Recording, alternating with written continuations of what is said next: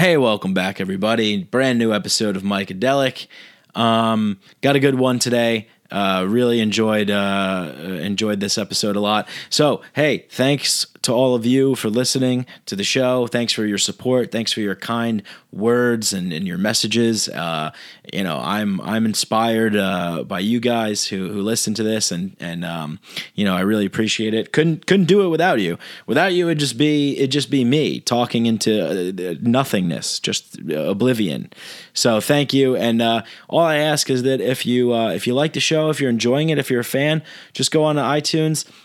Leave a little 5-star rating. That's all you got to do. You don't even have to write anything. If you feel compelled, to write something about how I'm the greatest person of all time and that, your life was in shambles, and then you listen to Micadelic, and then I came swooping down like a golden bald eagle out of the sky and rescued you from, poverty and suffering. Well, sure. Of course. Please write that. I'm the Lord and Savior and, reincarnated Buddha, whatever you want to write. I'm not trying to put words in your mouth, but anyway, just go over it, leave a nice little rating or a review, whatever you want to do. That's basically the best way that you could support the show, because then it moves up in the rankings in iTunes, and then, we can get more listeners. We can expose more people to this message, which I think is a positive one that I'm trying to put out there. And then we can get, all kinds of cool guests on and stuff like that. So please do me a favor, head on over to iTunes and do that one thing for me, and that'd be awesome.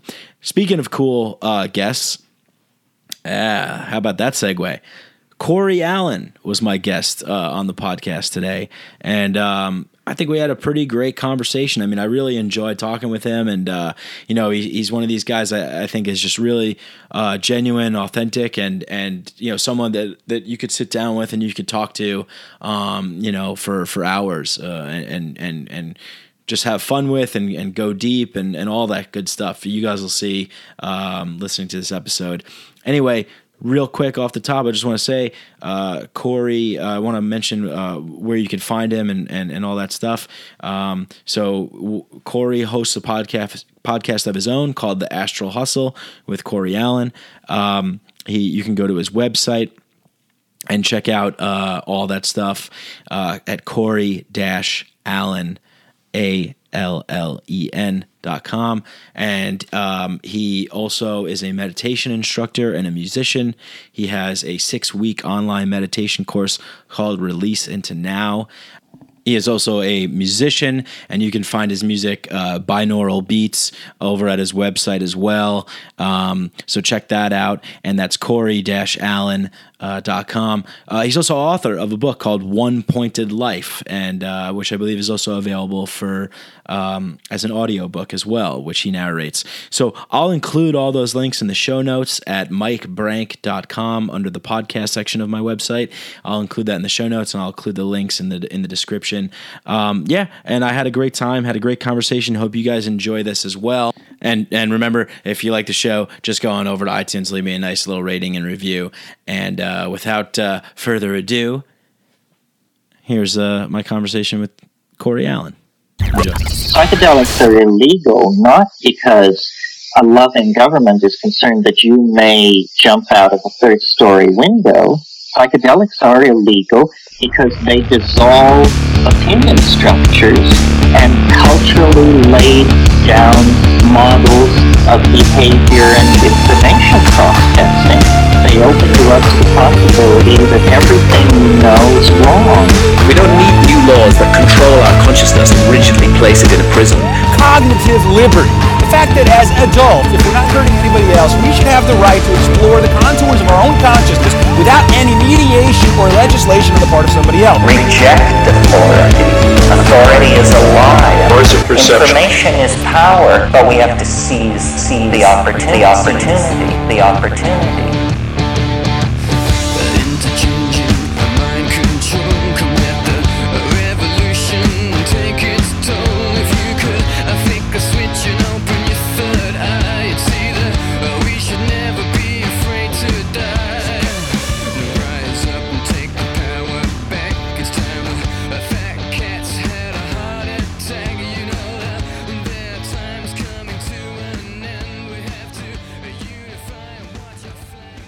the New York vibes. I think that, from my experience, I would say that the kind of buzzing collective of having that many people crammed in one space generates a type of high vibration that if you are from there or if you've lived there for a long period of time, you can you feed off of. So it kind of turns into fuel. So that buzzing becomes a thing you ride, and gives you your drive and so forth. And I find that people get kind of addicted to that.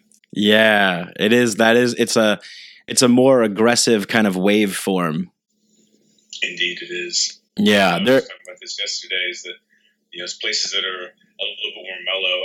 I like that because I like New York, of course, but in small doses. Yeah. But I like places that are chill. I just feel like there's a deeper kind of waveform there that you can kind of get more space, more quiet, kind of deeper chill going on. Yeah, definitely. Kind of like a sink your teeth in, and like a bean bag, like a giant bean bag. You could kind of just lay in and just kind of sink into that. Yeah, I always get that feeling too, and it is weird, this kind of like New York energy addiction, I think, is what it is. It's this like this crazy wave of energy from all of these different kinds of people just doing all kinds of different things. Yet I'm not necessarily like the most active person in New York. I'm not really like taking advantage of all of these, all the diverse things that are going on. I just like that they're happening around me. Right. It's I'm like, oh, this feels good. People are here and people are doing things, and I can kind of feel it. Yeah, man, it's vibrance, it's life, But I think that happens to most people that live in New York. Like, obviously, I have a ton of friends that live there, and friends that have lived and moved back, and or moved wherever else they're from or going, and I feel like the thing I hear a lot is that that's what happens. Like, it's so massive and there's so much shit happening. You sort of almost get paralyzed by like opportunity. So it's like, okay, cool. If like Philip Glass and Steve Reich are playing tonight at the same time in two different venues, but also Terry Riley is playing 2 blocks away or whatever. And it's like, well, fuck, Right. And by the way, those are all 20th century minimalist composers. I don't know why I went that route, but I like that you did. I like that you did. Yeah. There's like so much stuff happening that you almost go like, all right, I'm going to kind of chill within 10 blocks of my spot and keep it like that. Because one of the interesting things about New York, and it's sort of happening to Austin, is that the small, inclusive, cultural, kind of sectors of a city. So there'll be these little patches of town where there's kind of everything you need is all right there. You have your the restaurants of all the spectrum, your coffee, your food, kind of some entertainment things happening, and you can kind of get towards this little sort of like just enough nectar to keep you pretty local. Mm. And and man, and also just like sitting on a train for an hour to get across, or just trying to get across town for an hour that's a motherfucker. Yeah, it is. It's become kind of, it's this weird, transformation of like a human that, happens to you when you live in this kind of like crazy place, this like weird kind of like locust den or something. It's just like all these crazy people run around, and then to me, like driving a car is like so foreign. Like I'm like, oh, that's weird, like getting in a car and like fucking driving on the road like a free human being. I'm used to just shuffling around in these slave tunnels. Like, what is this? I was writing this thing recently, and just kind of talking about consensus reality and how what we as humans agree upon as being real or normal is just simply what's occurred the most. And so since something has emerged as cultural and as patterns of our existence that we all tend to follow, we find the overlapping circles of those things and call that normalcy. Mm-hmm. But really, that's not normal. It's just what has emerged as being consistent. And so we agree it's normal, but what happens is that grows kind of this division, this wall grows around those overlapping circles and makes it to where anything you do or say or think, even outside of that consensus reality, is defined often as irregular or dangerous or threatening or not normal or weird or what have you. But really, it's still just as valid as any of the other things that we do in life. It's just not what people are used to in the way that they define their own reality. It exists outside of their paradigm. I kind of am often, I don't know, I'm surprised that there's not just weird things happening, like a dude chewing on his arm, or someone just like climbing on the edge of a building for no reason, or some guy like, doing whatever it is. It's like, because it's just other happenstances of being, but it still is just existence, right? But the way that human psychology has emerged, we would define that as irregular. Whenever it's only irregular because of its level of how uncommon it is for it to occur. But it's just a set of actions, and that's all that human existence is. I was kind of drawing that point with, if you took someone from a tribe from like Papua New Guinea or something like that and dropped them in New York City, like they would not only not find any of the behavior there normal, but and I described them riding the subway, and I said it would be like riding a metal snake through the intestines of hell. Yeah. That's a pretty accurate description. Yeah. That's a pretty accurate description. No, you're totally right. And I mean, this is one of the reasons actually I wanted to talk to you, because you articulate this point very well. And I was listening to the introduction of your One Pointed Life, where you were talking about the kind of cultural programming that happens, and the general consensus of objective reality. And this can be kind of like almost like a trap for a lot of people. And it seems to be something that happens at a very young age. It's kind of like this strange things that we humans do. I think maybe initially probably as a biological evolutionary thing for survival, kind of to try and keep us safe and whatnot. But you look at children who are before they get into like the school system and that sort of thing, and they're just kind of doing weird stuff. They're all doing weird stuff. They're just being weird and being unique.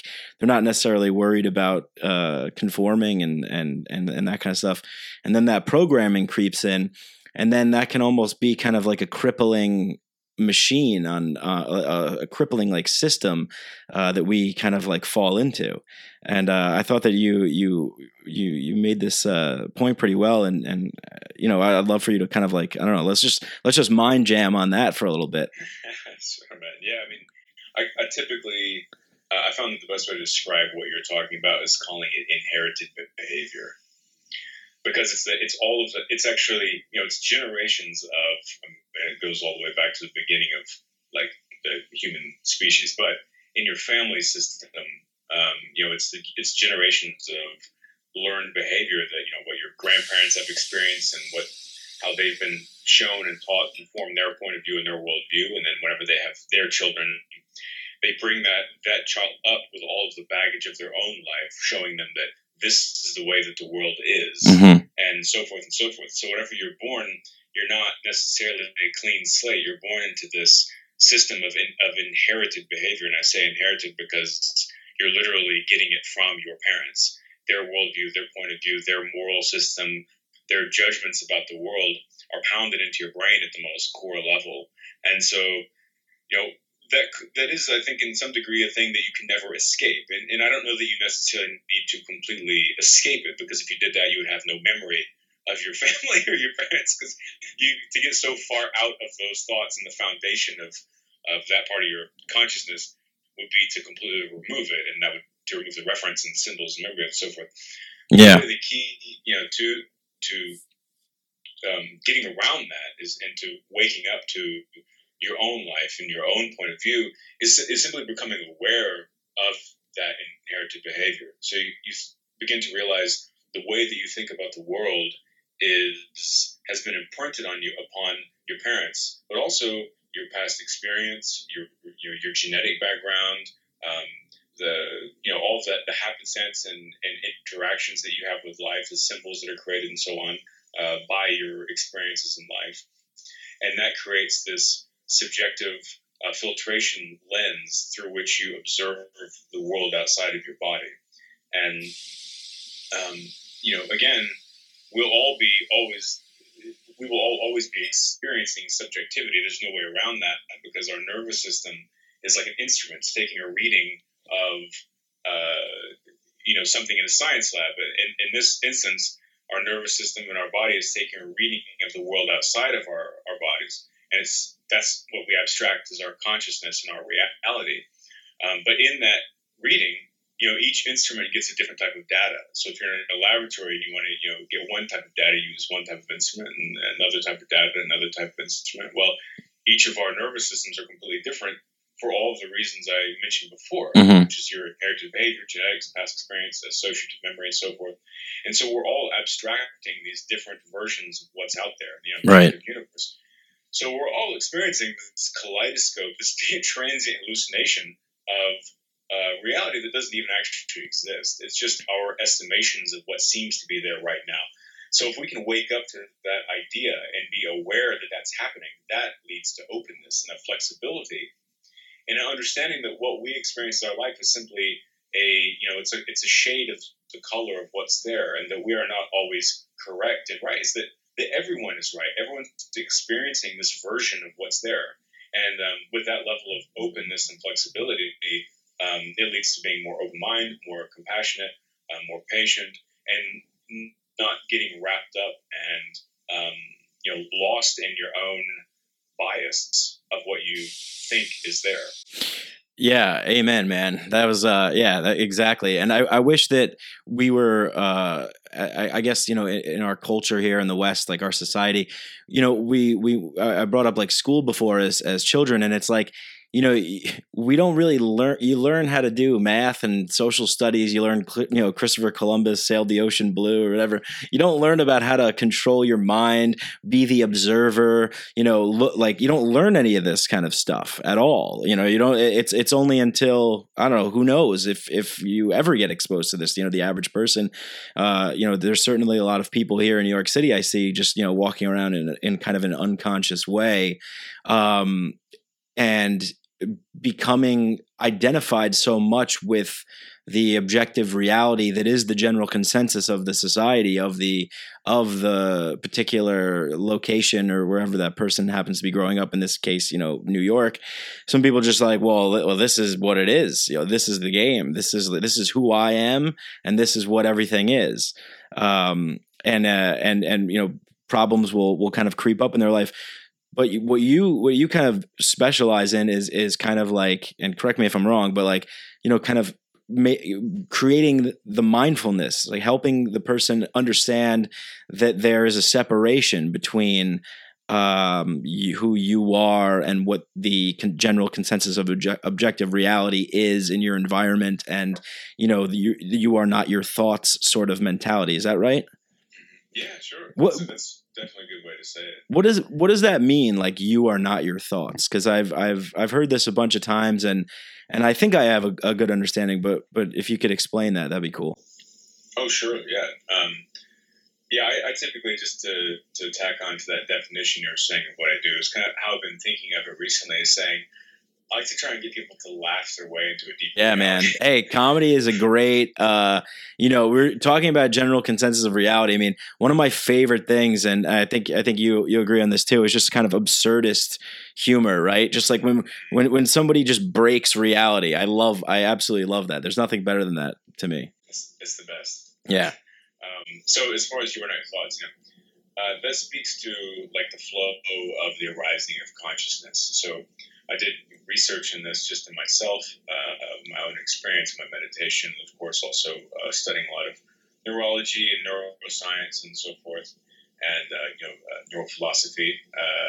That's a sticky word, but I like to use it. And so anyway, if you think about what are your thoughts, it's like, well, your thoughts are this river of ideas and memories and symbols, and kind of this broken mirror almost of fragments of information. And where are they coming from? Well, they seem to be just arising. They seem to just, if you quiet, and especially if you are into meditation, or if you just pause for a moment and actually point your focus inwards, you realize like my thoughts are just arising. Mm-hmm. They're just coming. And where are they coming from?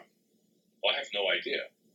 And no one has any idea. You know, at the highest level of neuroscience research, they still say, well, we don't know where thoughts come from. Yeah. That's the hard problem. Isn't that such a funny thing? It's like, well, who is the me that's knowing that this is happening? That's such a strange, like weird, trippy insight. Like, wait a second, how many people are living inside here? A lot. That's yeah. And that actually goes to show this other interesting thing that I'll talk about after this, and which is this wonderful thing to contemplate. So, as far as the arising of thoughts, it's like I've done a lot of contemplation on like what that is, and I've tried to track it back, like in my own meditation, just following the arising and stream of thoughts, trying to track it as deep down to the source and the root as I possibly can. And what I really came to realize is that the thoughts are just this transient arising of something which I'm not sure have anything to do with me in some ways. And of course, they're like quote unquote my thoughts because they're arising in my consciousness, but they're not how I would define myself, because we always have we have negative thoughts, and we have positive thoughts and indeterminate thoughts and so forth. We have things that are abstract that don't make any sense. But we have thoughts that repeat themselves and come back a lot, you know. But I assume you would probably agree, and most people listening, that like we have some awful thoughts sometimes, you know. Oh yeah. That you're like, why did I just think like the thing to do is to kick that big baby, like you're in a store, it's like I should kick that baby in the face right now. And people often will think, what is wrong with me? And as a tangent to that tangent, I've had that thought many times. Yeah. And it's because, you know, and this is where the real abstract, this is where it gets high stakes, but this is where it gets real funny. It's because I'll think about just the shockwave and the effect you could have on so many lives if you went up to someone holding a baby. Yes. And just punch it right in the face. Because not only would you kill that baby, but like the parents, their families, right. Their whole life system would be just flipped on its head, and your life system would be flipped. Everyone that observed it in the store, the news, it would be this huge shock. I think just the bizarreness of the fragility of how we go the conduits of our existence.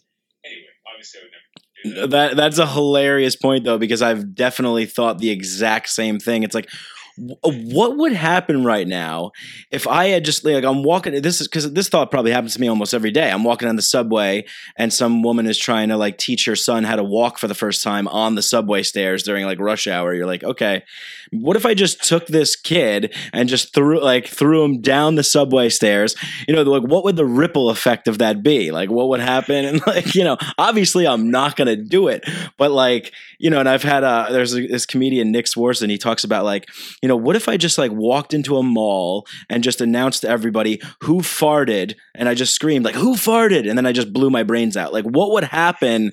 Like, what would people do? They'd be like, what did he say? Like, who farted? You know, so yeah, I love that idea of kind of, again, like disturbing reality, and then that like ripple effect of choice and all that kind of stuff. But anyway, yeah, crazy thoughts. We all have them. Yeah, exactly. Yeah. And I love that idea. You should, you know, get that little kid to ride the third rail for a minute. So yeah, like we all have these thoughts in good, bad, etc., whatever, but they arise, you know, and then they dissipate, and most times they never come back, and sometimes they do come back. But you know, that to me tells me that we are not our thoughts, in the sense that those things that arise are just, you know, variants of potentialities that our brain is creating for a variety of reasons. Mm-hmm. But what we are is how we respond to our thoughts. Right. You know, that's what defines us. So whenever we have good, bad, you know, or what we would define as good and bad thoughts, you know, how we pause and interact with, contemplate, and then respond and act outwardly towards the world, that's what we are. Mm-hmm. And so that's where, you know, part of the mindfulness comes in. And, you know, the seed of intention exists before the birth of idea. And so whenever you have a thought that arises, your intention can exist in kind of the linear flow of your being before the arising of those thoughts, in the sense of pulling the trigger, you know, for action. And so we can have a thought that arises. We choose to interact with it and follow through with it in some physical or verbal way. But then behind that, we go in, what is the intention? And that space is a lot of where mindfulness, exists. Mm-hmm. Because it's how we express it outwardly, and if we choose, and how we choose to, that creates our shockwave that we send out into the universe.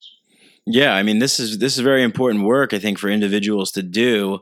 And thanks, to people like yourself and other people that this is kind of something that's emerging more and more now. What do you think it was like? Why I feel like, here in the West, like, there's this kind of like almost maybe fear of going inward, or maybe just it's the ego that's like, well, there couldn't possibly be anything wrong with me and my thoughts, so I'm just gonna blame things on the other. Like where did that kind of thing like arise from? I mean, in our culture, I'm not really too sure, but it seems to be kind of something that we're not really like. We kind of have this view of like, oh, well, that's all well and good for like, that's like a woo-woo kind of like health and wellness people, that's not for everybody sort of thing. When in fact, I think this is like totally for everybody. I mean, we're all human beings, right? I mean, don't you think being able to kind of like control your mind or at least be aware of what you are and your nature. So yeah, I mean, I guess like, what I'm trying to say is the kind of like culture that we have here doesn't seem to be like so in tune to allowing people to like have self-reflection so much. So in the mainstream, I think. Certainly. Yeah. I think that like, most people go through their lives not once ever stopping to think that their reality might not be exactly how they believe it to be, just for starters. That's crazy, man. I can't believe that because I think about that every day. Like, sure. Yeah. And I just experience life in that way. Right. Knowing and that approach. And, I think, and it's not necessarily this form of defiance, I don't think. It's not this like, well, I'm right. I mean, it's even deeper than that. It's even less awareness than that. It's just they're simply moving forward through their life, and they don't stop to realize, or nothing they haven't encountered an experience which has woken them up to something different. Mm-hmm. And so that's the most removed level of self-awareness. Another level is someone who begins to sniff. That their reality might be subjective, and that they're have some sense of self-awareness. But then as you mentioned, their ego begins to fight against that. And I kind of have been thinking about this more and more recently as I've been talking to larger and larger groups of people in person. Mm-hmm. Is my approach to it, and as you said. People often define it as, oh, well, that's woo-woo. It's kind of a way to discount or to marginalize, inner exploration. Say that's woo-woo. That's for them, not for me. What have you? It's mystical and it's esoteric and so forth. And that's why a huge part of the work that I'm doing is talking about this stuff in a way which removes all the bullshit. Mm-hmm. I talk about it I intend to talk about it and do my best to talk about it. Even the most, transient, intangible astral experiences, I still try and talk about them in a very authentic way without a bunch of superlative language mm-hmm. that excludes truth, and be clear about the openness of like, look, I don't believe in anything, much less this or that, or this experience or this experience. I talk about things I have experienced and then define them as potentialities. Mm-hmm. I'm not saying anything that's real or false, just as much as like my sitting here, I don't feel like it's real or false. And that lack of belief is not nihilism, but it speaks back to the understanding of experiencing reality in a multidimensional way. It's like I know that I'm taking a reading of an objective world, and so that's how I approach the world. Just with pure openness, right, and a lack of investment in my own story, in my own ego. So anyway, back to speaking to larger groups of people, in my approach, just from my background and my inherited behavior and who I am, is like talking about this stuff very bluntly, very straightforward. I use foul language a lot of times, most times. And, I joke about all the different facets of this stuff. And I found that some people that makes them uncomfortable, like in large groups. Like I've shown up to talk to a group of people about consciousness or mindfulness or whatever, and I'll say, okay, so everyone else here hung over and just have a couple of cups of coffee because I am, Mm-hmm. And even something like that gets you a little tight because they think, well, that doesn't compute. That's not mindfulness. Yeah, right. Like, you're supposed to be like totally a Zen master with robes and drinking tea. You're not supposed to be drinking alcohol. Right. Exactly. And it's like, yeah, but Zen and mindfulness has nothing to do with any of that stuff. Right. You can be a mindful serial killer. You know what I mean? Yes. This stuff has nothing to do with personality or preference. Yeah. It's way deeper than that. Right. So anyway, I see that in the blunt and intentionally philosophically aggressive ways I describe things sometimes. I like to try and get right to the heart of the matter on some stuff. It's kind of a mixture of mixing laughter with then kind of intense philosophical discourse and then laughter. Because to me, that laughter softens, makes it relax, and then you can get in there on a deeper level and, try and share an idea with them. And then once that kind of gets murky, you can make them laugh again and they relax and open up, and then you can go back. It's kind of this excavating process of working a thumb in there, a little bit. Right. Yeah. So anyway, yeah, I find people get like tense and tight whenever I'm in those situations, and I realize through some conversation with friends that it's like, oh, right, the reason why that approach is kind of challenging for some people is because an ego structure which is unaware of itself is being challenged by some of the things that I'm saying. And when it's being challenged, it tightens up and creates a wall and clenches up so that it won't be dismantled. But that person is unaware, their ego structure is unaware that they even exist, but it's still tightening and defending itself in the subconscious. So that's why people clench up, So that can be another huge factor for people who have some sense of self-awareness, get interested, and then go looking into it. They, without knowing it, begin to resist it because their ego structure is fighting against it without them realizing it.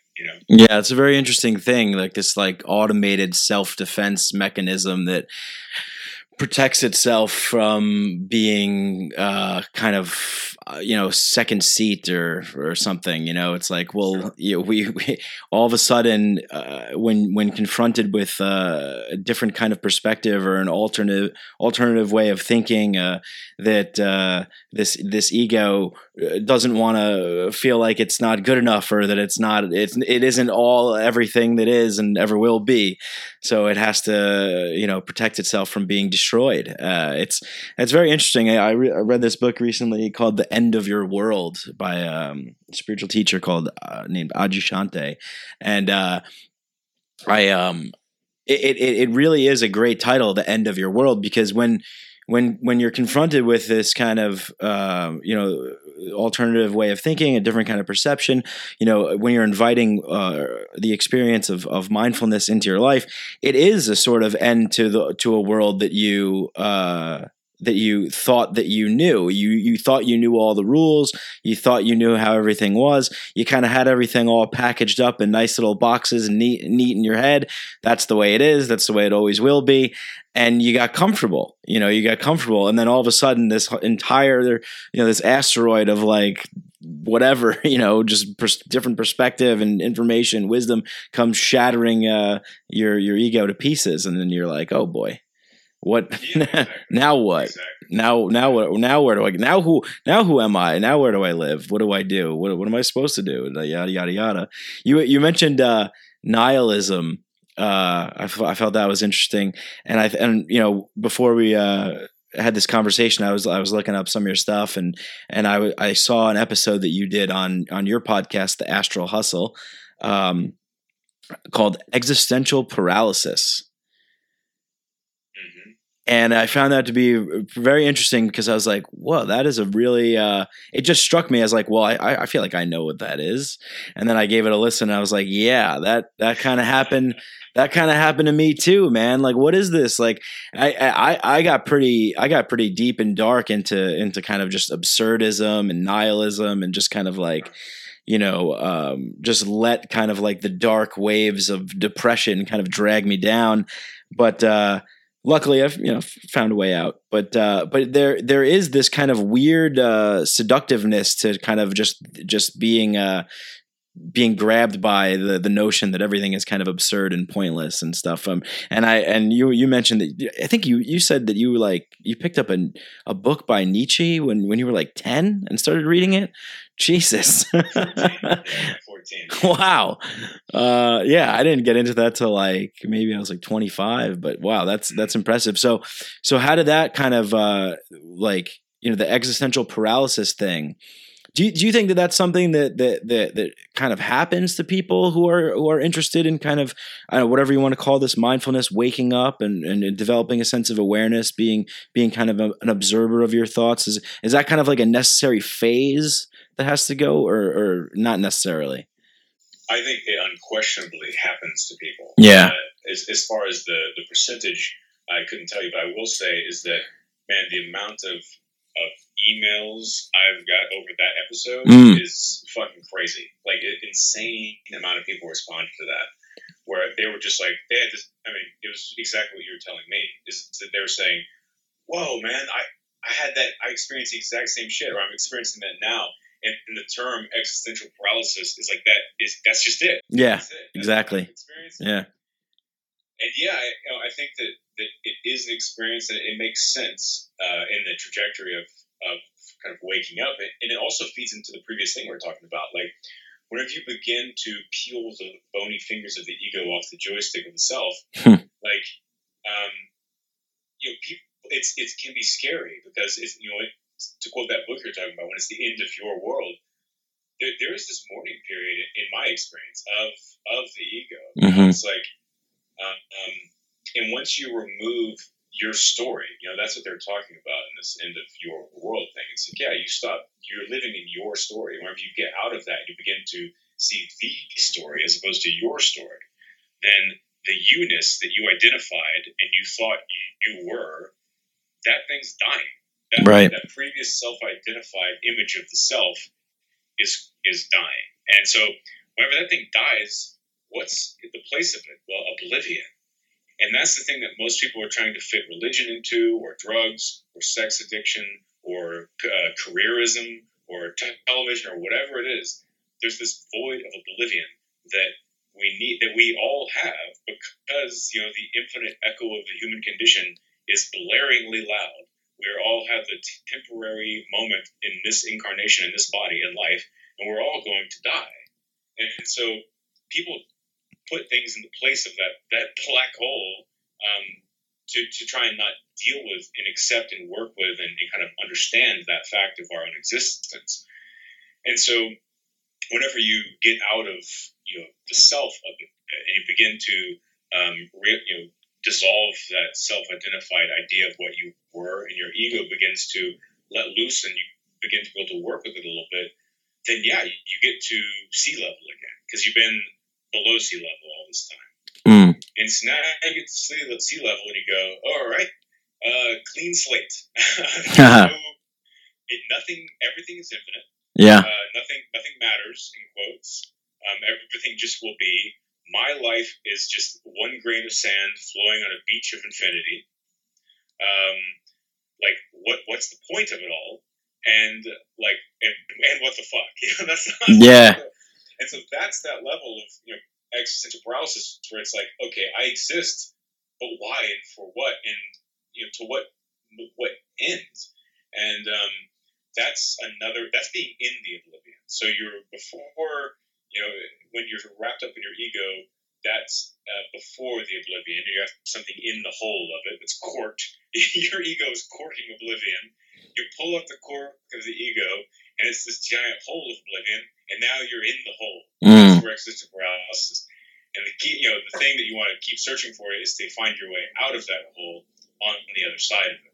Yeah. So, yeah, man, I mean, people experience that and get into all sorts of stuff and to try and fight against it or reconcile with it. And I think that's a part of the process in a lot of ways. And hopefully people don't get lost in that space. I know personally people that have and still are lost in that space, that people I care about, that I've spent literally years and dozens and dozens of hours on the phone with, trying to shine light on that space of oblivion, and it hasn't really helped that much. Yeah. And, so it's some people, and not that who the fuck am I, but if I'm very who the fuck are you? Why are you? No.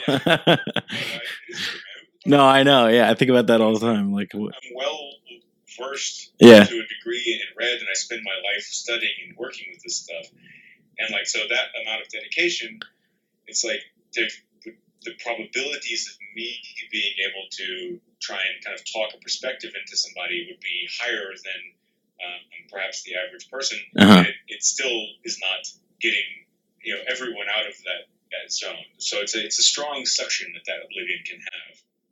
Yeah, I mean, I think about that too. I mean, in a way, I mean, I love when I get messages from people that are, that are telling me that like I helped them, or, that I was able to do something. It just makes me, there's nothing better than that. I feel, really great when I'm able to do that.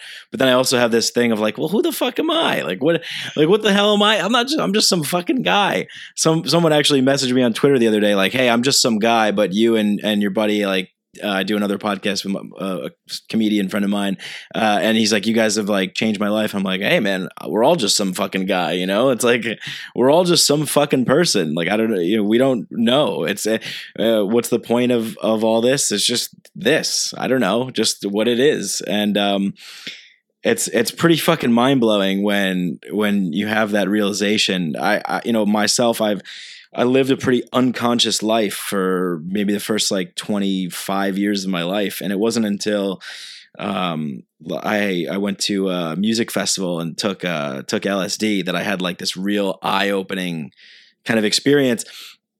And that was like almost like a jump start, like into consciousness, into mindfulness. I feel like I've, I kind of like, I titled my podcast Micadelic, and I'm like, yeah, like psychedelics, man, like this is where it's at, and it's like, it's a tool, it's definitely a tool. And it's for a while when I first got turned on to it, I felt like, wow, I had achieved this knowledge, this wisdom of this other realm, of this other perception, this other way of being. And I wanted to share it with other people. I was like, guys, like, well, look what I found. Like, this is crazy. Like, you guys got to try this stuff. And people were like, yeah, what do you mean, drugs? Like, like that kind of thing. And it's, but there's a use for them. But I think, I now subscribe to kind of Alan Watts' approach of things, where he says, if you get the message, kind of, hang up the phone, because otherwise it just becomes another void filling activity, another oblivion filling activity. It's just, you're just doing shrooms, every day. It's like, you're not being a part of whatever this is. You're just kind of escaping into a different world. And kind of, trying to fill the oblivion, like you said.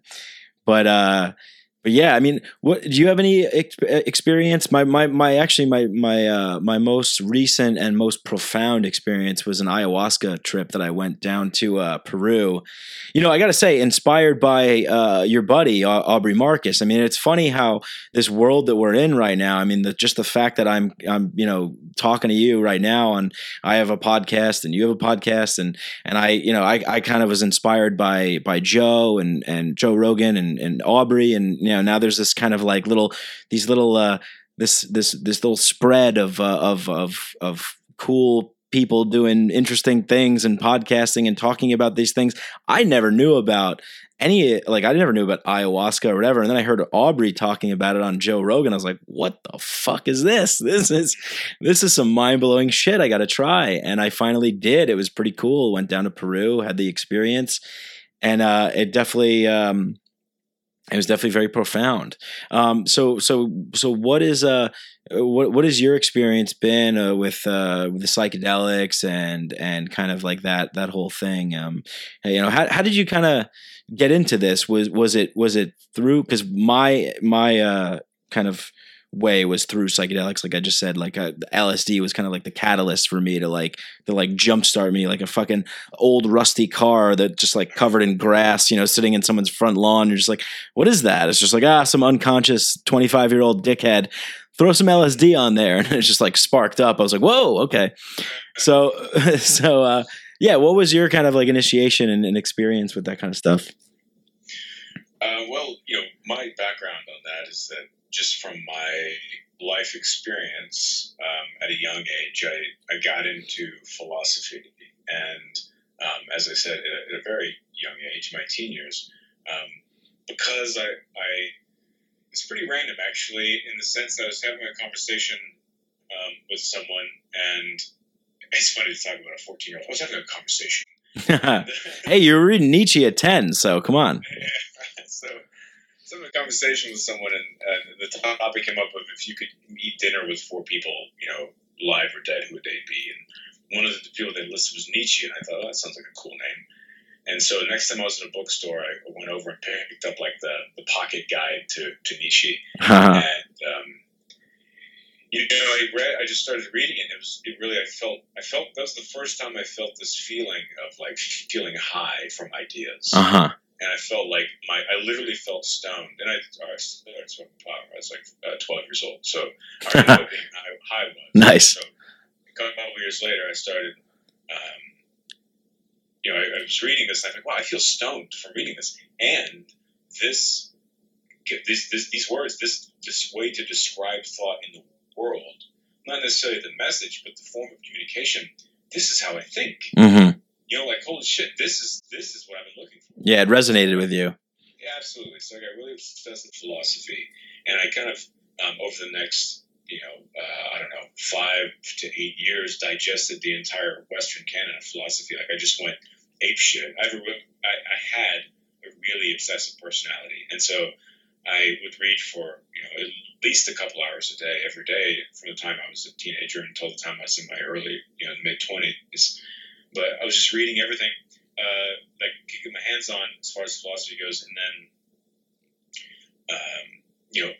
as I moved into Eastern philosophy, after I felt like I had a handle on Western philosophy and ideas, that was a new level of awakening, in the sense that, especially a lot of the Buddhist and Taoist, ideas, I started going, wow, this is like, now, not only is this the way I communicate, but it's what I communicate. This is what I think. This is my value system to a large degree. Mm-hmm. This is, I think, we should operate. All these things are aligning and making sense. So I got really, really obsessed into Eastern philosophy.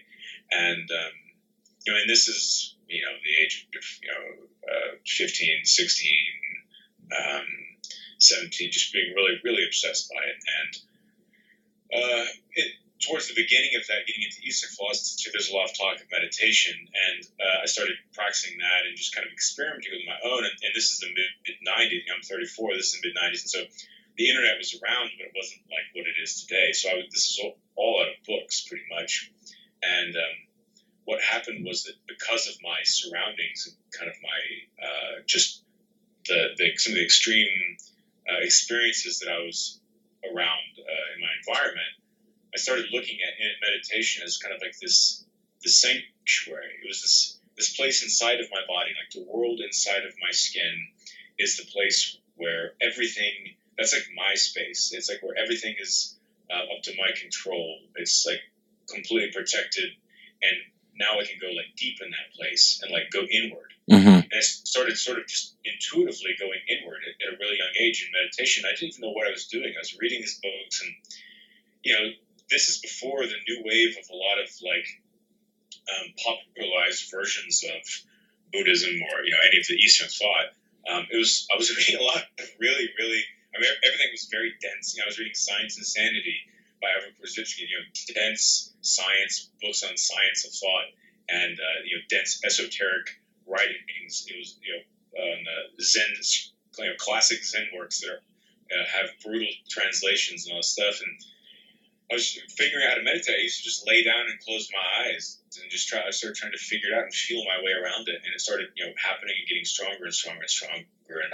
And it became something that, and at that same time, again, when I was quite young, my teenage years, I was taking LSD and mushrooms and things like that. And, quite a healthy amount. And I would, use that in my meditation.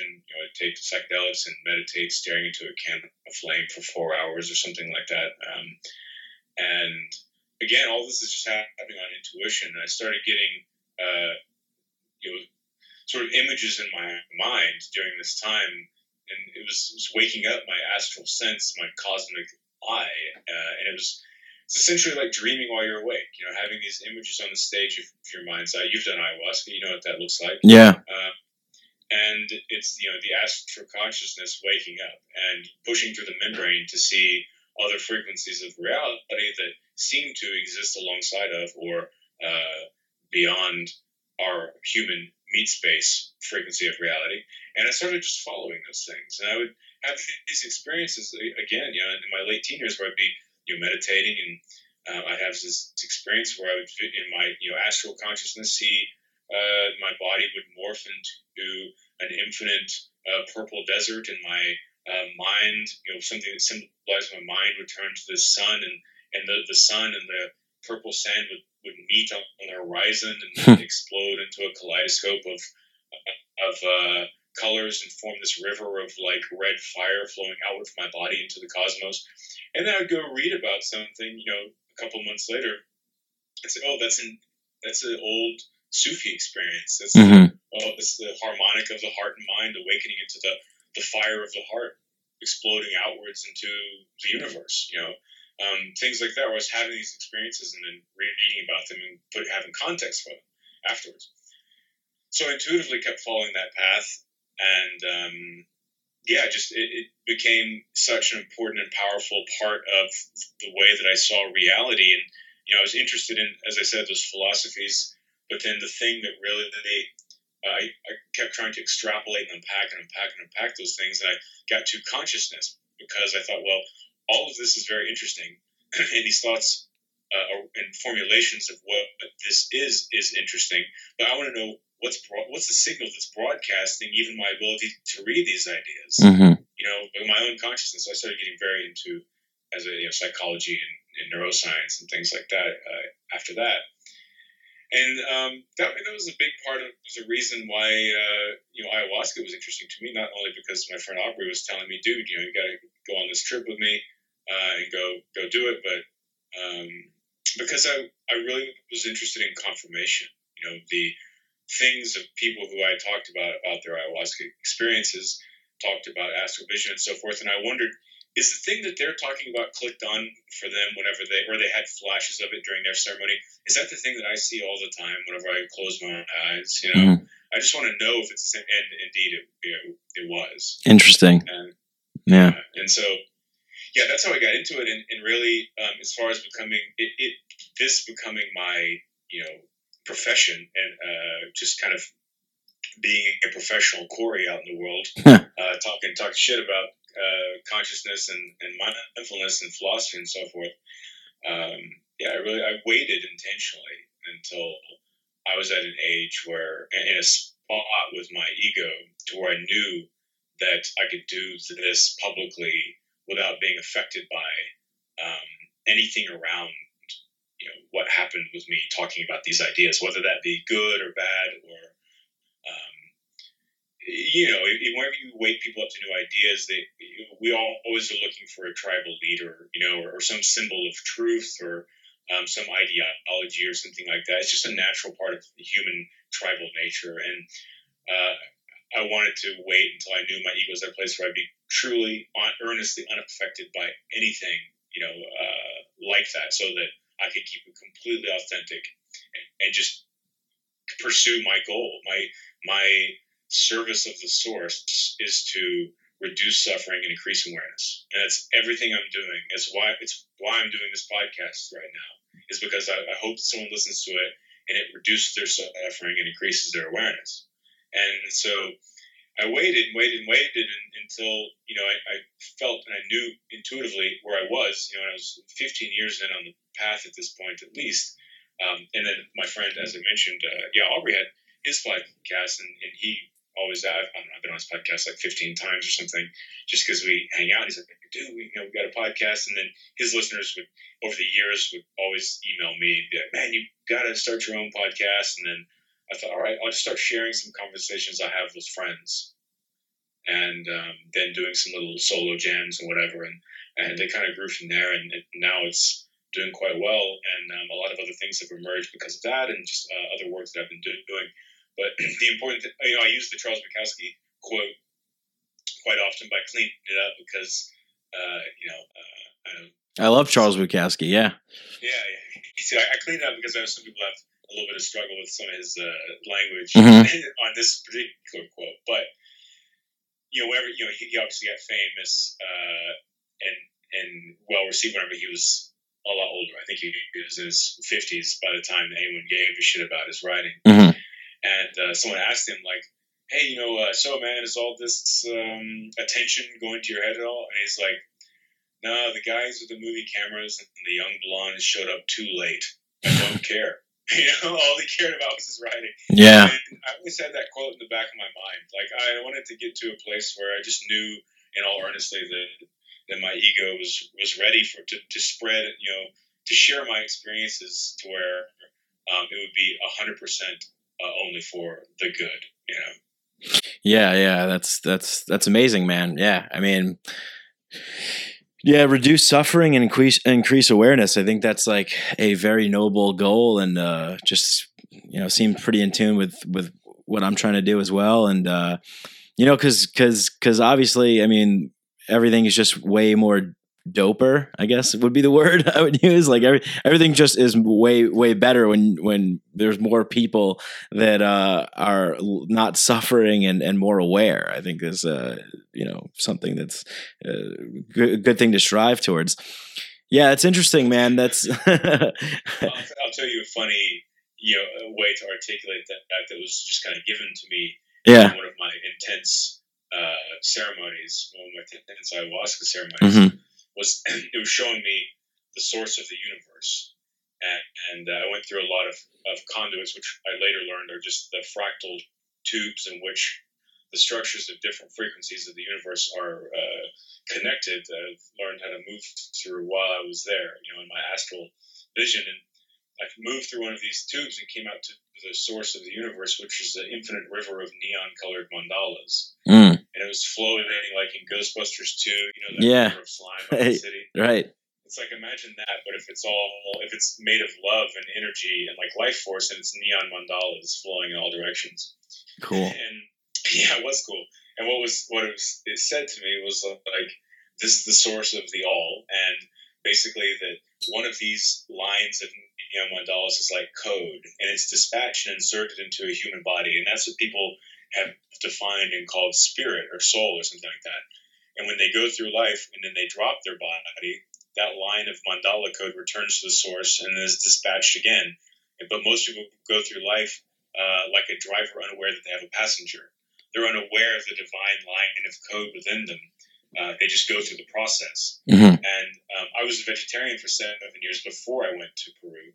And then in this moment, literally looking at the conduits of nature, of our planet, and seeing how all, first they wake up to the fact that plants have consciousness, but then also seeing that all things are in a perpetual churning of dropping and returning to source. Yeah. In life and flowering. But it was really it was human chauvinism on my part, to separate plant and animal worlds. Of course, factory farming and all that stuff and commercialized meat industry is pretty fucking horrific. But as far as life, it's all the same. Right. And so anyway, I asked it, I said, well, what is the point of all this? Why this as to quote the Zen, why the ceaseless coming and going? Mm-hmm.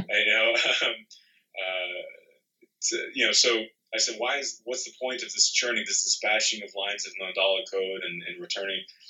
They said, well, this is all in the pursuit of perfecting the mathematics of the cosmic equation. Whoa. Yeah. The mathematics of the cosmic equation. Perfecting it. Yeah. Perfecting the mathematics of the cosmic equation. Well, so what does that mean? Well, it means that it's intensifying and basically streamlining the source itself. But it's like our lives are, as we move through our lives, we're working out this code to increase the harmonic of our own existence by streamlining it in power and increasing the power of the source. That the light of our being of not just humans, but get out of the anthropomorphization of the universe. You look at like the entire universe.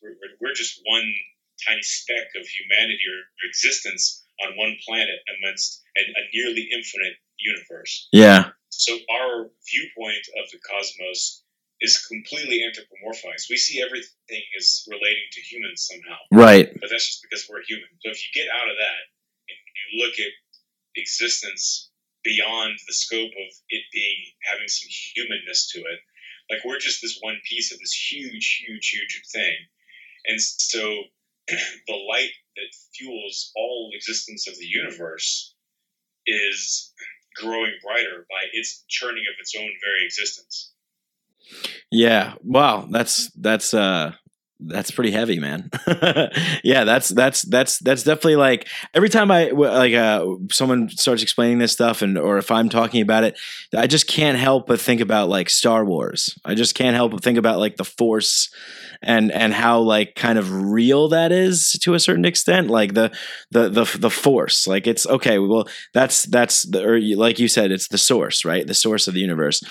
But it's like it just these symbols that we create, like these, or the stories that we create to help kind of anthropomorphize everything and relate it, really kind of helps us understand, I guess, kind of what can't be understood almost, because it's so infinite, it's so unspeakable, almost like, some of these ayahuasca experiences, or just even if I'm sure you've probably had really like kind of transcendent meditation experiences.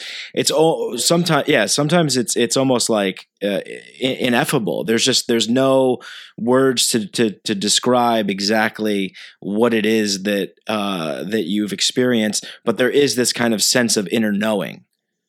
Mm-hmm. Yeah. The intangible nature of those experiences is what makes it so difficult to talk about, is because you can't sit next to someone and compare, hey, let me show you my dream. Right. Show you my internal progress. We can't compare and feel and hold and look at it. It's all using words to talk about something that is inherently subjective to begin with, which is your own internal experience. And that's actually one of the things I address and try and clarify a lot in my meditation course, is that very thing. It's like, this is why this stuff is challenging and slippery for a lot of people, is because of that very reason. It's like we can't put our astral experiences, our intangible psychedelic experiences out on the table and all look at them, Yeah, we're limited to these words that we have in order to share, or even just maybe in art, that sort of thing, to try and replicate the experience, try and replicate the wisdom, and with music as well. Like you're a musician, so kind of maybe communicating that space in a musical way, or maybe you would be trying to induce that space. I was listening to your binaural beats the other day; they were really good. I was on Spotify, so yeah, I was on Spotify and I was just sitting there with my laptop, and I think I just played maybe like 25 different tracks off various different albums. It's fantastic. I'll put like links to all that stuff in the episode so people can go check that out. Yeah, man, this has been a pretty great conversation. We're headed towards the hour mark here. I got a little bit more time if you do. Yeah, sure, man. Sure, another 15 minutes or something like that would be just fine with me. Awesome. One interesting thing, just to kind of lead off of what you were just talking about. Yeah. We do have our own ways of expressing our inner intangible experiences, as you said, through music and through through art, through whatever it might be. But one of the things I've been thinking a lot about recently is that actually everything we do is an expression of that. Mm-hmm. Right? And so if you want to learn someone's their experience that we were just trying to talk about, all you have to do is step back and listen. And if you listen to a person talk in the way that they're talking, they're literally describing the walls of their subjectivity, because they're looking around and taking their reading, and they're using their words to tell you the symbols that they're seeing within their frequency of being. And so if you listen to it with an open enough and flexible enough perspective, then you can hear them describing their subjectivity like this flowering painting. Yeah, my God, what a great point, and what a revolutionary idea. Who would have thought, right? Listen to people. Well, thankfully for podcasting, I think that's kind of brought that back. There's definitely a craving for kind of a long form listening and conversation. People want to be exposed to kind of a realness and a trueness in the human experience of people just conversing.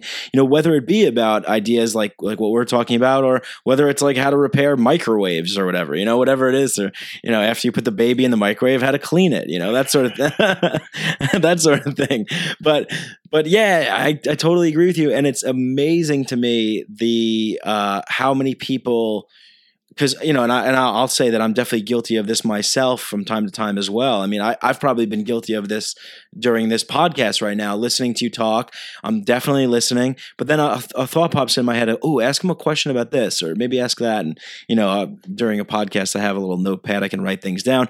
But in normal conversation, I think there's a lot of people that are thinking, they're not really listening. They're not listening to another person's experience, and maybe this is the only way that person can kind of convey their experience to somebody else. And there's no listening that's happening because the other person's thinking about what they're going to say, or they're wandering off and thinking about something else. They're not really actually in the present moment, listening to the words, listening to the tone, listening to the like you said, the person describing the walls of their inner experience and their thought. That's a huge problem, and I think meditation can help awaken that kind of stillness and awareness of listening. Oh, definitely. Yeah, I was talking to Amanda Sage yesterday, the artist, which, if you haven't seen her work, it's totally amazing. Highly recommend checking it out. But she asked me what I thought, someone who seems like a beam of light, someone that you meet, that person just lights up a room, and there's a real presence there. She asked me, what do I think that is? What defines that isness of that thing?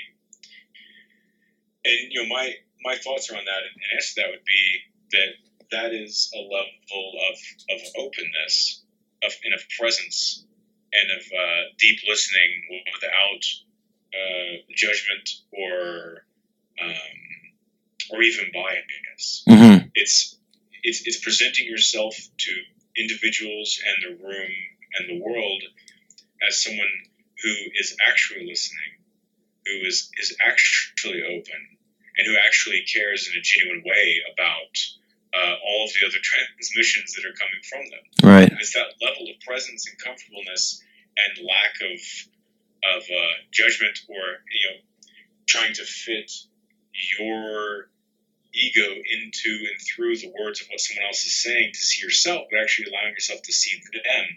That's where the feeling of home comes from, because that makes someone else feel that level of comfort, that level of safety, and that level of attention and presence and connectivity and reciprocity and resonance and all of those things. And that's where you feel peace, and you feel home, you feel connected, you feel the channel of oneness. Yeah, you do, because there's and there's people that can fake it, but we can all kind of tell, right? Like we can all kind of tell, like, oh, there's something, but sometimes we still fall prey to it, kind of the sleazy car salesman who's really like your best friend or something like that, I don't know, but like it's something that I feel like people can kind of pick up on, but we're all craving for that connection, so we almost kind of like bypass that intuition and just go, okay, well, this feels like I that is one of the biggest things. People always ask me about just kind of, I guess, like, taking psychedelics and stuff like that. And I'm always just like, you got to listen to like what your intuition is telling you. You got to listen to like what where that gut, that gut instinct is saying, because like the gut is actually a very smart organ. We have a tendency to think that the brain is like the only one that's like really running the show. Like this is like we're all just a bunch of like brains walking around like Krang from Ninja Turtles. Like it's just like we're just these why do we have these stupid friggin' meat sacks and then just this vehicle for the brain? But the brain's just one of many organs, and the gut is actually has like the most amount of like neurons and stuff that's compressed secondary to the brain. So it's very similar. It's like a second brain. And so, intuition in knowing when someone's being authentic, when someone's being real, when someone's communicating something to you, to have that feeling, that's like, as far as I'm concerned, that's what makes us human. That's what makes the world go round. Like sharing those stories, like what you were talking about when you were reading this stuff, and then you were reading the Buddhist texts and things like that, and then you were having the experiences. There's this kind of universal language and connection that happens with authentic, realness if you're paying attention. Mm-hmm. Mm-hmm. Yeah, and genuinely, whenever I come across someone who is putting on that used car salesman thing you were talking about. Hey, Corey, how you doing? So I got a new Toyota Camry here, 4-door, beautiful. Take the wife, take the dog, get out there. It's only going to cost you an arm and a leg. Yeah, exactly. Yeah, I don't interact with it. Yeah. I just continue my flow as I would with anyone else, and I speak to the person underneath the plaid jacket, and that's a real fast way to diffuse that level of inauthenticity. Yeah. Is because whenever you talk to someone center, they just stop most times trying to put on an affectation. It's because like the people that do that, they're oftentimes unaware that they're even doing it. Right. Because they don't know, either they're not comfortable with who they are or what they are, which a lot of people are not. Right. But yeah, that goes back to what we started the podcast off about with this general consensus of reality. There's a lot of people that aren't comfortable because they feel like they need to fit in, they need to conform, they need to fit the general consensus. They can't be weird. There's like a suffering that goes along with that, right? Right.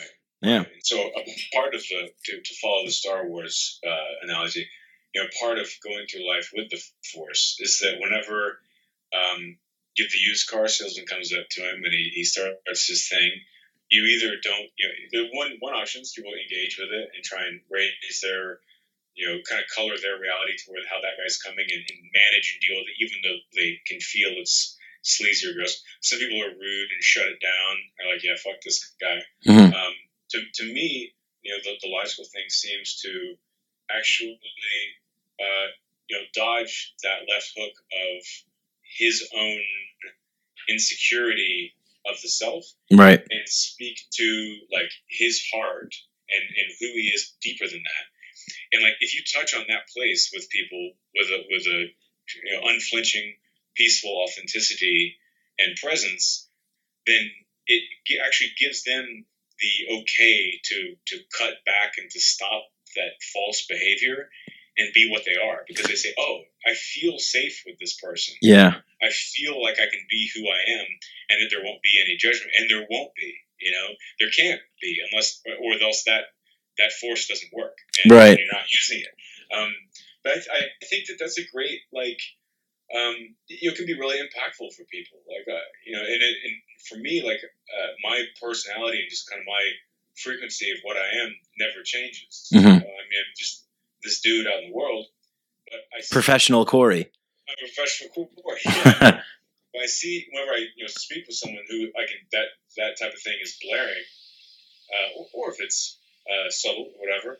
I make sure I am very open and speak to that place, and it's kind of incredible. You can watch that whole armor system they put up just melt away. Yeah, I know what you're talking about, man. And it's like this kind of subconscious or like almost telepathic understanding, like of like, oh, I see you, I see your game, I see, and they're kind of like, oh shit, he sees my game, like he sees what's going on here, and that's the Jedi way, man. It's the good. So this will be the last thing we talk about because I'm very interested in this thing, the Bodhisattva. This idea of the being of somebody who can live within the kind of the game. I love to talk about things in terms of games, and these, and someone that can live within the kind of rules of the game and the way that things are, but knows the vast infiniteness of the cosmos and whatnot. Can you talk about that a little bit? Because I feel like I've heard this kind of name being floated around in your general professional Corey direction, and I want to see like what your take on is. What do you think about it? Because I think this is a powerful thing. If you can hitch a ride on that frequency and connect to that level, I think we should all strive to be bodhisattvas, right? Yeah. Are you referencing this because of the conversations I've had on podcasts about people emailing me telling me I'm the Bodhisattva? Well, kind of both. I've been interested in this idea for a while. I think I heard the first time I heard about it was through Joseph Campbell when he was talking about mythology and the Bodhisattva. And I'd also read this book called Finite and Infinite Games. I highly recommend it. Very, very great book. James P. Carse. And so these two kind of things were bumping around in my head, and I think I heard a podcast you did with two other guys, Michael Phillip and Noah, right? Yeah. Noah, yeah. And you guys were I think talking about the Bodhisattva. So yeah, that's how it came into being. Yeah. Cool, man. I've had. I think I talked about it definitely in the beginning of my last podcast with Hamilton Souther. But yeah, I mean, I get people emailing me all the time. A handful of people trying to get me to admit that I'm the Bodhisattva, which I think is, it's really kind of sad to me. It's like, it's just a level of misplaced symbolism. Yeah. But the way that you describe the archetype is, I mean, that's all you need. Right. It's basically, it's a dude, an enlightened being that has the ability to transcend his body, but chooses to stick around in order to spread awareness and peace and understanding and so forth.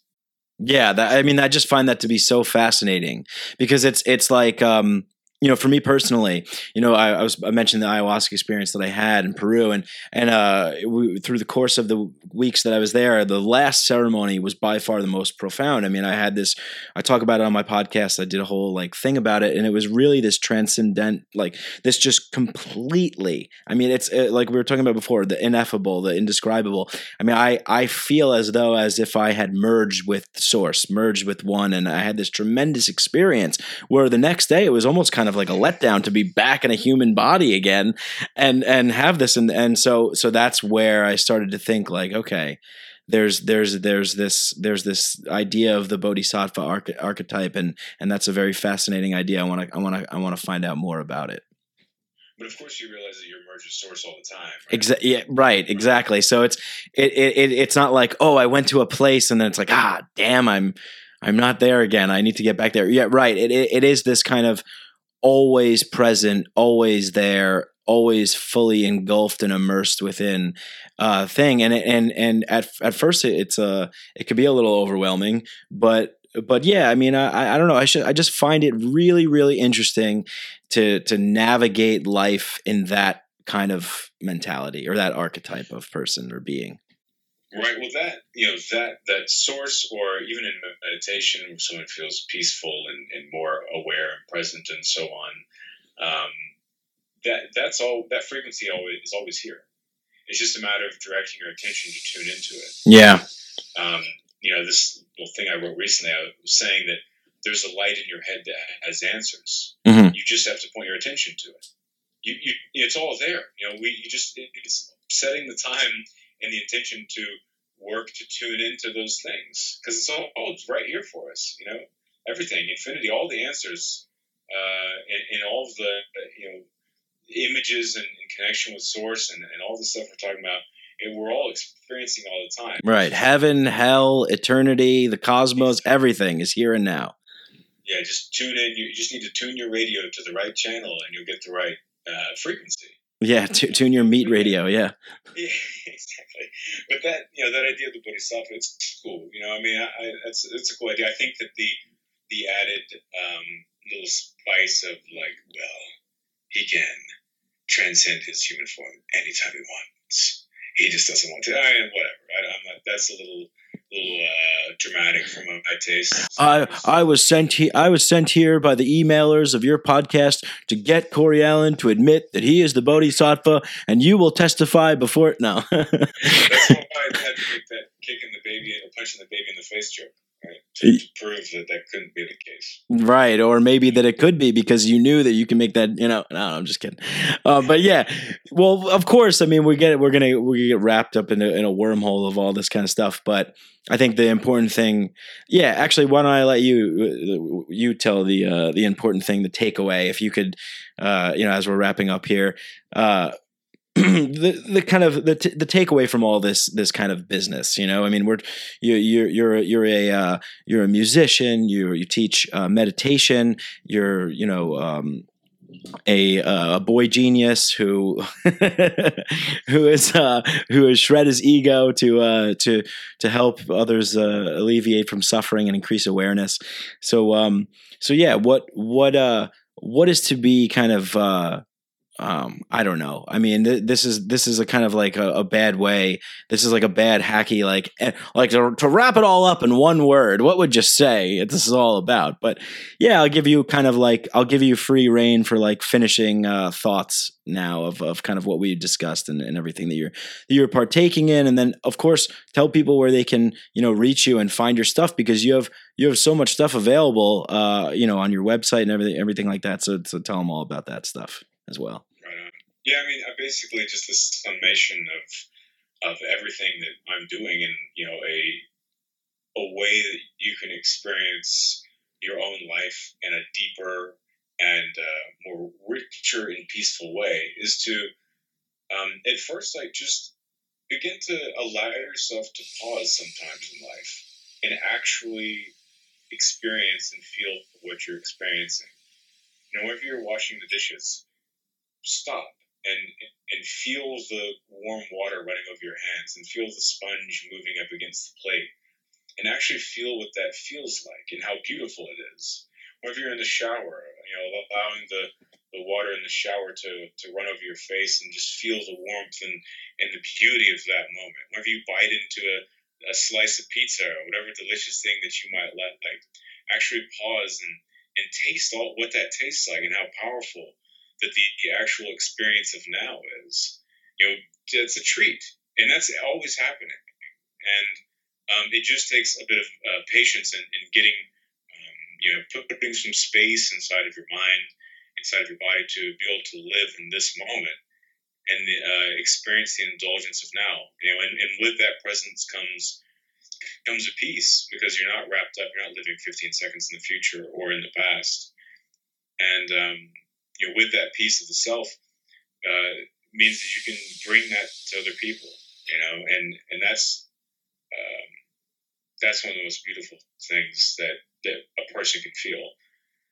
As far as my stuff, I have a meditation course called Release Into Now. You can go to releaseintonow.com and check that out. It's a 6-week online meditation course, and I cover everything from the very basics all the way up to heart opening, third eye opening, and I talk about astral traveling and consciousness and stuff, that a lot of philosophy woven through that. And actually, as a quick little preview, I don't know when this episode's gonna go out. Mm-hmm. Yeah, probably next week. Oh, perfect timing.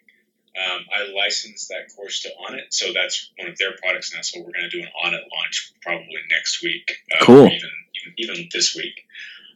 So you can check that out, releaseintonow.com, or you'll see it through your Onnit newsletter or on their homepage or whatever. I wrote a co-authored book with the writer Kevin Kaiser. That's called One Pointed Life. And that's sort of this digital package where you can go to pointedlife.com. You get a ebook, of the book that we wrote together, and it's all about waking up to your own life, getting out of your inherited behavior, and getting closer to the present moment, so that you can become who you are and increase your awareness and focus in life. And that comes with the written book, an audio book, which I do the reading for. It comes with some binaural beats that I composed just for that book, and also 4 5-minute guided meditations, just quick things to help, kind of like little shots of meditation you take during your day. Nice. Also, my binaural beats that I created, which I released in partnership with Aubrey Marcus, those are brainwave entraining pieces of music that are 30 minutes long, and basically they're not like ordinary binaural beats. They're very complex. I've used a decade of sound research in these. They're very different take and flavor on them. But you can basically, they will enhance and train the frequencies of your brainwaves into different states, like alpha, theta, gamma, so what have you. And those can help you get into states of focus, into states of deep meditation, and things of that nature. Those are, all of this that I'm talking about, if you go to Corey-Allen.com, you can see all that there. And if you go to my Facebook page, which is the Corey Allen, I do a lot of writing there, which you can see, and a lot of cool videos and things like that. And then also I am working on a book that'll come out probably late this year, a full a deep dive into all the stuff we've been talking about. Excellent, man. That's great. I had a fantastic time having this conversation with you, man. And just you're manifesting some amazing stuff into this universe. So keep it up, and congratulations on all the stuff that you're doing. And thanks again for spending this time with me and our listeners here at Micadelic. And hope you come back and do it again sometime, and we can dive a little deeper and talk about maybe some new projects that you got going on. It seems like you have a lot going on right now, though, so that's awesome. It's absolutely my pleasure, and thank you so much for asking me. I had a wonderful time talking with you too, man. So there will unquestionably be more cool things to talk about in the future, man. Excellent, dude. All right, well, that's it, and thank you for listening. Peace, everyone.